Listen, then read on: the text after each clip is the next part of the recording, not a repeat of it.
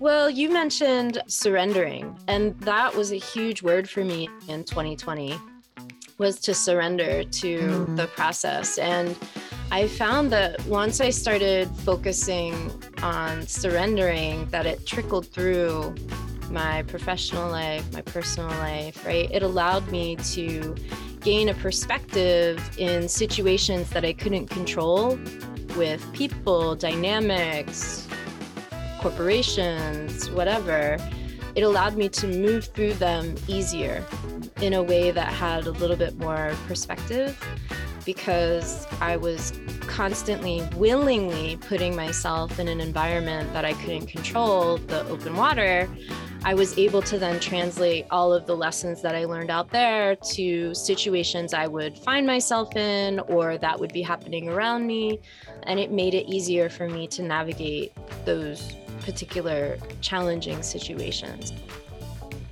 Hello, you are listening to the Late Bloomer Living podcast, where we are reimagining and redefining what it means to be in midlife, where we are gathering energy, momentum, and excitement for our next chapter via candid conversations with other midlifers about their own pivots, pitfalls, and triumphs.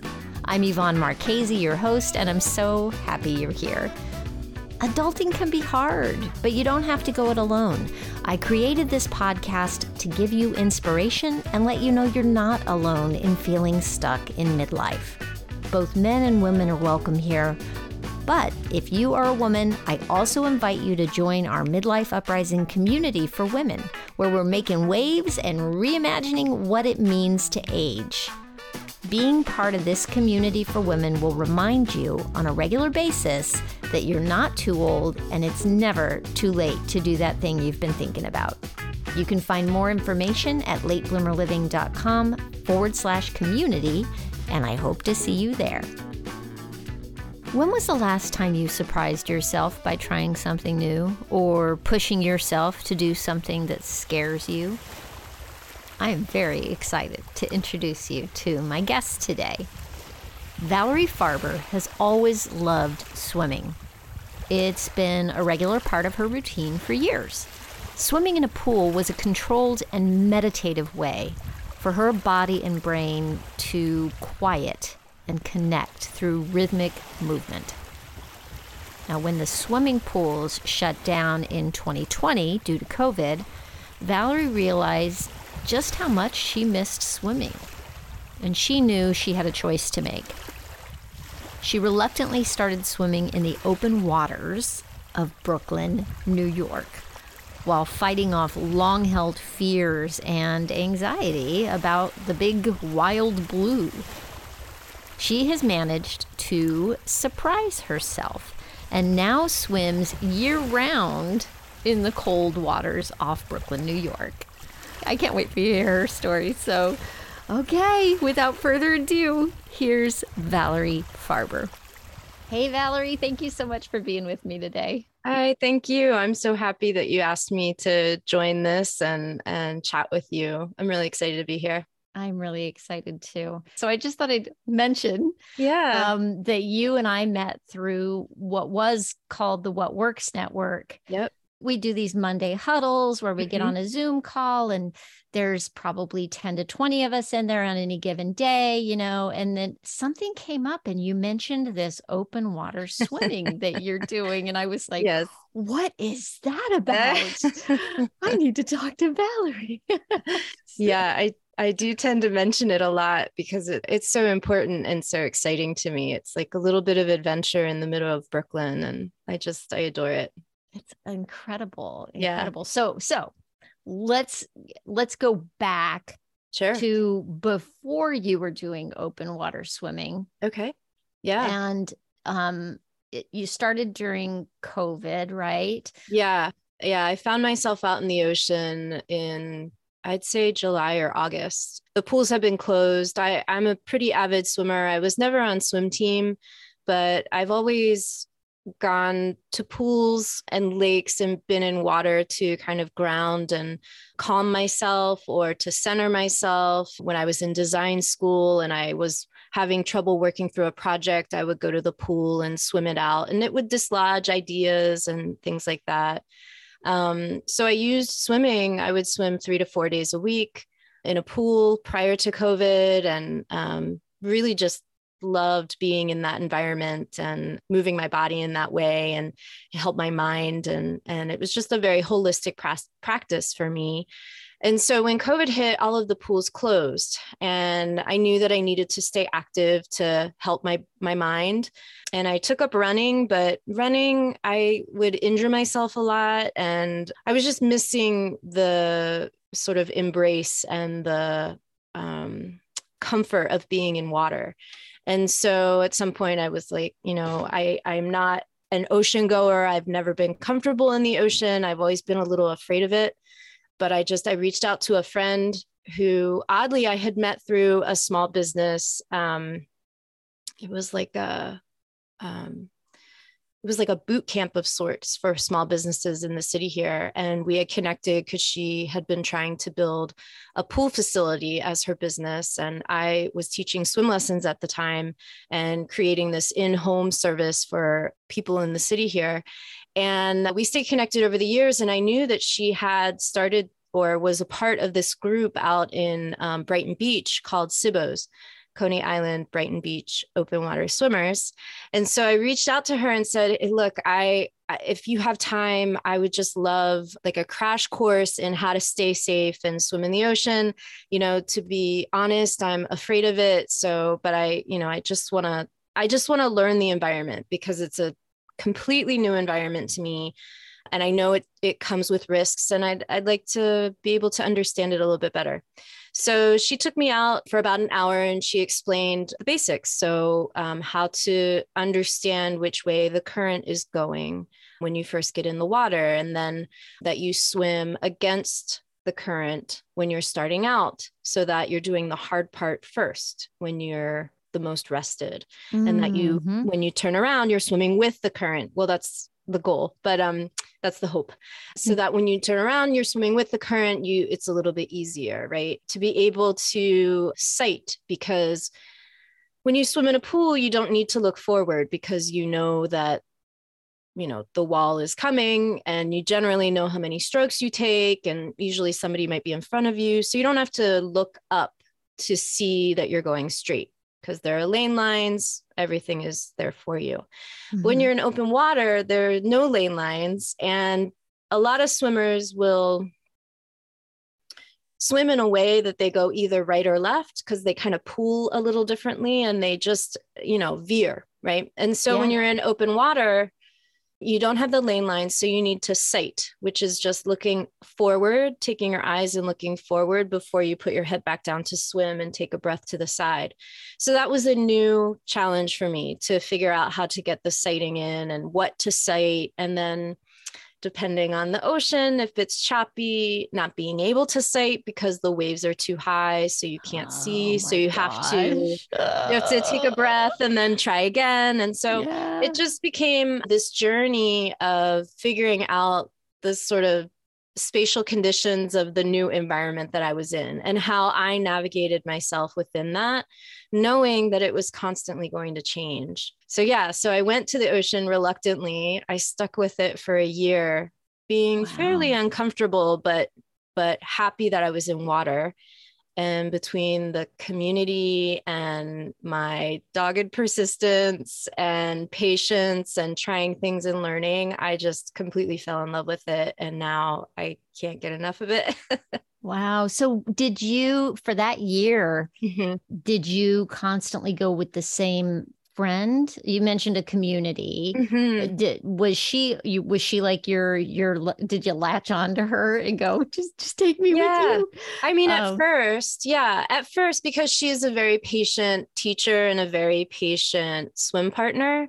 But as I got to know the community, I got to know other people, and I would try swimming with them. It just sort of naturally, you find your way, as you do with any community, right? You sort of enter at a certain point and then you find your way through it, or gravitate towards different people, or, push yourself to reach different levels, and that lands you in a different group. So yeah, I swam with her for the summer, I'd say, and tried to stay consistently with her. I did challenge myself to go by myself. And I found there was one day that I went, it was probably early on. I went by myself, and I must have felt strong that day, or maybe I need to work through something, but I swam hard and I swam past where I normally swim. And when I kind of took a moment to look around, I thought, oh my God, I'm really far out. I don't know how I got so far, not far out from the shore, because you swim parallel to the shore. So I did that okay, but I went a further distance, and I wasn't familiar with the surroundings, and I just got myself nervous. I got in my head. It was probably within a month of me starting. And I panicked, and I thought, you know what, I'm just going to swim back, and I'm not going to do this again. Like, I'm going to pull it back. When I go by myself, I'm going to stay within an area that I know and make sure that I'm calm and, can feel comfortable, because I was out there what felt like by myself. I'm sure there were other swimmers at some point here or there, but I freaked myself out. And so I can imagine that would be scary. Yeah. So then I started, reeling it back, and I would swim to like the long jetty and back. And that was my routine if I were by myself. And if there were others with me, then I would go further, but only with others.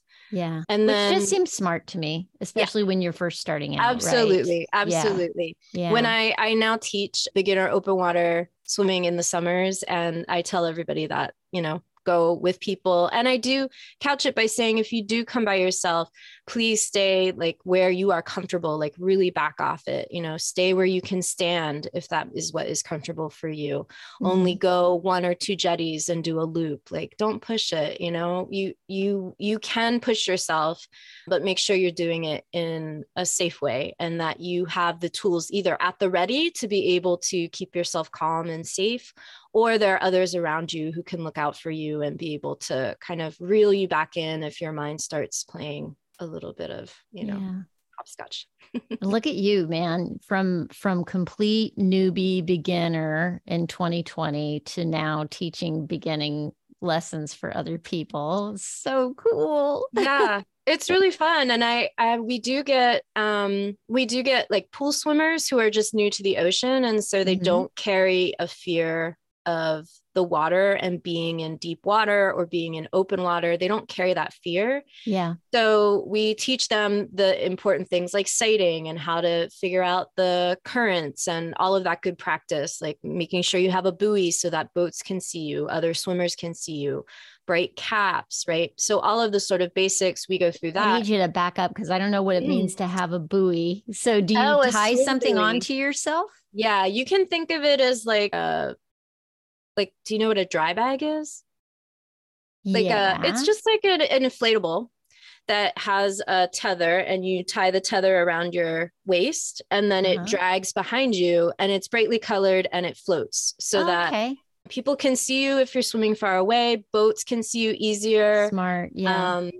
Yeah. It's not a life-saving device in that you can't sort of hang. It's not like a life. It's not like a flotation device. It's just you there can for float spotting. with it, but yeah, it's not meant for that. It's really just meant for keeping people safe visually.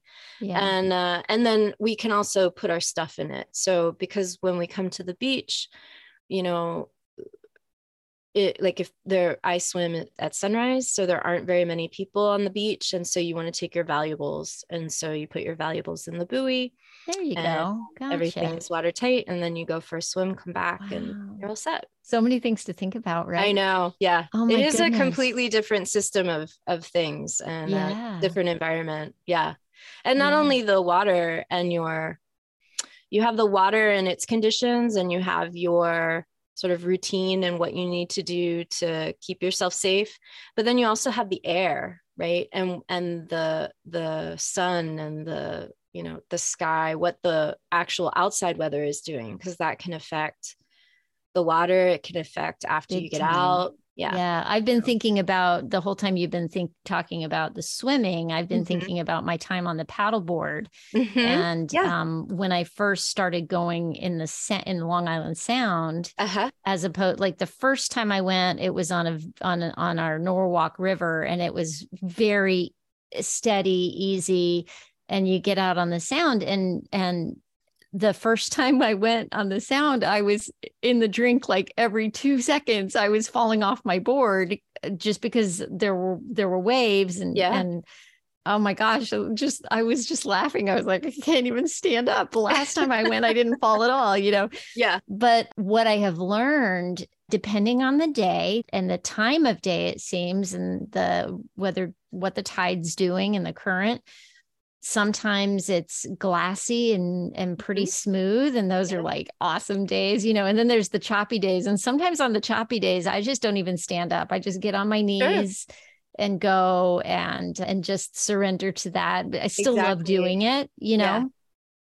Or I sit cross-legged. Sometimes I just lie on my board and float, and it's the best, most relaxing thing in the world, but I learned early on to go against the current in the beginning, like you were talking about, so that when I was paddling back, I didn't have to paddle back in against the current when I was tired. I totally get that. Oh, so much I can relate to with being on the board instead of actually being in the water. But being in the water would be next level. How old are you now? Yeah, I just turned 46. Just turned 46. And what has this open water swimming, like putting yourself in this position of like doing something that's so new and scary, has that translated into other parts of your life? Like what have you learned about yourself in the process, I guess? Well, you mentioned surrendering, and that was a huge word for me in 2020, was to surrender to the process. And I found that once I started focusing on surrendering, that it trickled through my professional life, my personal life, right? It allowed me to gain a perspective in situations that I couldn't control, with people, dynamics, corporations, whatever. It allowed me to move through them easier in a way that had a little bit more perspective, because I was constantly willingly putting myself in an environment that I couldn't control, the open water. I was able to then translate all of the lessons that I learned out there to situations I would find myself in, or that would be happening around me. And it made it easier for me to navigate those particular challenging situations. So I've found that it helps immensely with that. And I noticed that if I skip, now I don't miss a week of swimming. I will always swim at least once, but if I don't swim like 2 or 3 times, I can notice that my brain space is a little cloudier. It's a little harder to navigate challenging moments. So I find that it has kept that thread throughout since I've started, which is really helpful. And then in terms of, I would attribute it to open water swimming. I feel like in my business and building my business, I've gotten bolder and more willing to experiment and take cues from the experimentation, if that makes sense. So so you're an architectural designer, right? And I loved, there was something that when I asked you to send me some information when we booked this interview, we had already spoken, but you sent me a little bit of writing that I was like, oh, that is so interesting. That the process of doing the open water swimming and learning that, you wrote that you leaned on the tools that you knew as an architectural designer and strategist to spatially explore the environment and systems, notice the unseen connections, listen to those with lived experience, and shift your perspective to expand. Oh my gosh. That is, woo. Wow. So that's how I move through the world in general. And it's what I know how to do. It's the design background that I had when I went to architecture school, and it can feel a little overwhelming at times to notice all the systems and, see all the connections, but it really is how I make sense of the world. And so when I did go to the ocean, and in a completely different and for me very scary environment, I leaned on those things that I knew to be able to make sense of it and find my own self through it, right? I love that, because I think, we forget that our lived experience in one area is going to serve us when we step into doing something new. Like I just think that, we get to a certain age and we start to limit ourselves from doing new things because they are unknown. And we forget that we're badasses, that there's, that we have skills that we've developed over a lifetime that are transferable, that are going to take us, yeah, you're not going to be great right away at what you try, but trust yourself to pull on those resources from your lived experience, that those are going to eventually start to mesh, Yeah. Yeah, I completely agree with that. And I do try to challenge myself. I'm an adventurer and an explorer at heart. So that's always been part of my DNA.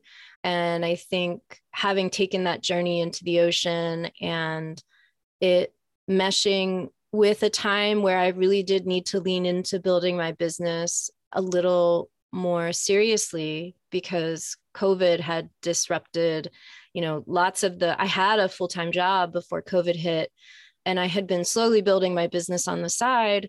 But once COVID hit, I had to pivot pretty quickly because I had lost that full-time job. And based on what I knew about the architectural industry and how tied it is to the economics, I didn't see that turning around so quickly. And so I pivoted. I pivoted pretty quickly. And, my background was in designing public spaces, so libraries, co-working spaces, healthcare environments, performing arts, those types of spaces. And those were the spaces that weren't being used or developed at that time. So right. And who knew when that was going to come back at that time too. Or if it was going to shift into a completely different model. So yeah. I took a look at, we were all kind of on Zoom at that time. And I know that we were leaning on in the network, that small business group that you mentioned earlier, we were active in there. And then other communities were becoming more active on Zoom. And I just started paying attention to what family and friends and communities were saying. And everybody was struggling and having to make their homes a space now that contained both their private routines as well as their public routines. And I thought, oh, I know what's going on here. I mean, when we design a public space, we have to navigate a bunch of different stakeholders, a bunch of different people who need different things. So think about a co-working space. You have the people who operate the co-working space. You have the businesses that are part of the co-working space. You have the operating systems of photocopying, lunchtime, mail delivery. All of these different systems are at play, and everybody needs something a little bit different, but obviously similar enough that you're congregating all together. It's the same in a home, right? You're all congregating together because you're a family and you all need similar things, but you're individuals. So you need your own things as well. And so I started to talk with people about how to understand the systems that were being created in their home that were new systems, and how that was disrupting their existing systems, and then how to marry them together and to help people understand that they could create space in a way that supported them through this change. And so that service, through the year took on different iterations. And now for residential individuals, I help them understand how to create space during times of transition for their home, for their head, for their heart. So a very holistic look at basically what was a public space exercise, how to look at operations, systems, your personal needs, and then the physical space and how that all ties together. Wow. What a cool pivot. Yeah. Yeah. It was surprising. It was Yeah. surprising. I had never been interested in doing residential design. I had always focused and gravitated towards the public sphere. And so it was interesting to mesh those two worlds together. It was Did really you, fascinating. I have to wonder, did the pivot in your business come before, during, or after embracing the open water swimming? Yeah.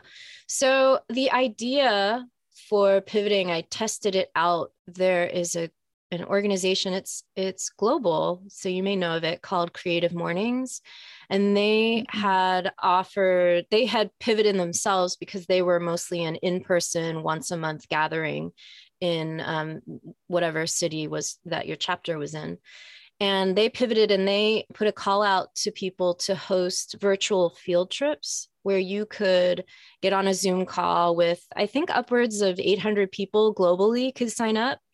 And you could teach them something or share something or, just present something to them. And so I tested out this idea of how to sort of make what I call intentional space making, looking at your space holistically, walking through the systems, understanding them, all of that. And it had a good response. And so that was fairly early on. I think I was laid off in April and I gave that talk in May. But then because I wasn't swimming and able to let my brain sort of reset in that manner, I wasn't able to take quick action to make that pivot happen. So I was moving really slowly in getting a service up and running and reaching out, doing marketing, all of that stuff. Mhm. And when it became like just my mental health was just not, it was struggling. And that's the point where I was like, I got to get in water. And that's when I went to the ocean. And after that, I was able to kind of get a different baseline and I could take on the effort of creating that service and offering it to people and having clients and marketing and all of that. So Yeah. it was sort of in tandem, I guess. Yeah, it sounds like it. It Yeah. sounds like it went hand in hand. Mm-hmm. That is very cool. And now Yeah, you swim like year round in the open water, right? I Cold, do. it doesn't matter. Yep. Woo! Wind, snow, rain, My sleet. goodness. Yeah, Wow. yeah. Wow. It's That really is fun. so impressive. My goodness. So what are you excited about that is coming up? Actually, let me stop. I Sure. have a question for you. Okay. From where you are now, Mm-hmm. and you're 46, Mm-hmm. has your vision of yourself as an older person, Mm-hmm. let's say 60s, 70s, Mm. has that shifted in the past few years? Is that anything you could identify? I'm just curious. I don't know. I guess like my mom just turned 80 this year, and my dad is going to be close behind her in September. And I look at their lives and they're very interesting because my dad is very focused on physical health. And I get a lot of my sort of diet hacking or biohacking or experimenting and tracking what's going on in my body from him and staying active. And my mom is very concerned with mental health, like avoiding dementia and keeping her brain active and reading and crossword puzzles and things like that. And so I look at them and I think, well, if I can maintain the best of both of them, then I'll probably be doing okay. So I think for me, it's more about building habits now that can carry me through those ages. I try to maintain my current habits for longevity, I guess is the point. I do have lots of friends who are in this swim group who are older than me, who are taking on big challenges like swimming the English Channel and doing these marathon swims. And while I'm not sure that I'll be a marathon swimmer, these marathon distances of 10K and upwards, I do like the idea of maintaining that sense of adventure regardless of age. And I think swimming is a beautiful way to do it because it is so gentle on your body and affords you much more mobility freedom as you get older. So I take it day by day and build in the habits that I believe will keep me young at heart and in body, at whatever age. Yeah. Mm-hmm. Thank you for answering that. Of course. Yeah. Love it. So what are you excited about that's coming up? So I guess two things. One, with the swimming, I signed up for the Arctic Circle swim, which takes place in Finland and Sweden. So you start on the Finnish shore at midnight in July. So it's under the midnight sun. Mm-hmm. And you swim 3,000 meters, which is about 1.8 miles downriver, the river that borders Finland and Sweden. Mm-hmm. And once you reach your destination, you exit on the Swedish side. So I'm excited for that. And the water will be a little colder because it's above the Arctic Circle. Sorry, I forgot to say, you cross the Arctic Circle on the swim. And so the water will be likely in the 60s, which actually is perfect temperature for me now that I've gone through a few winters.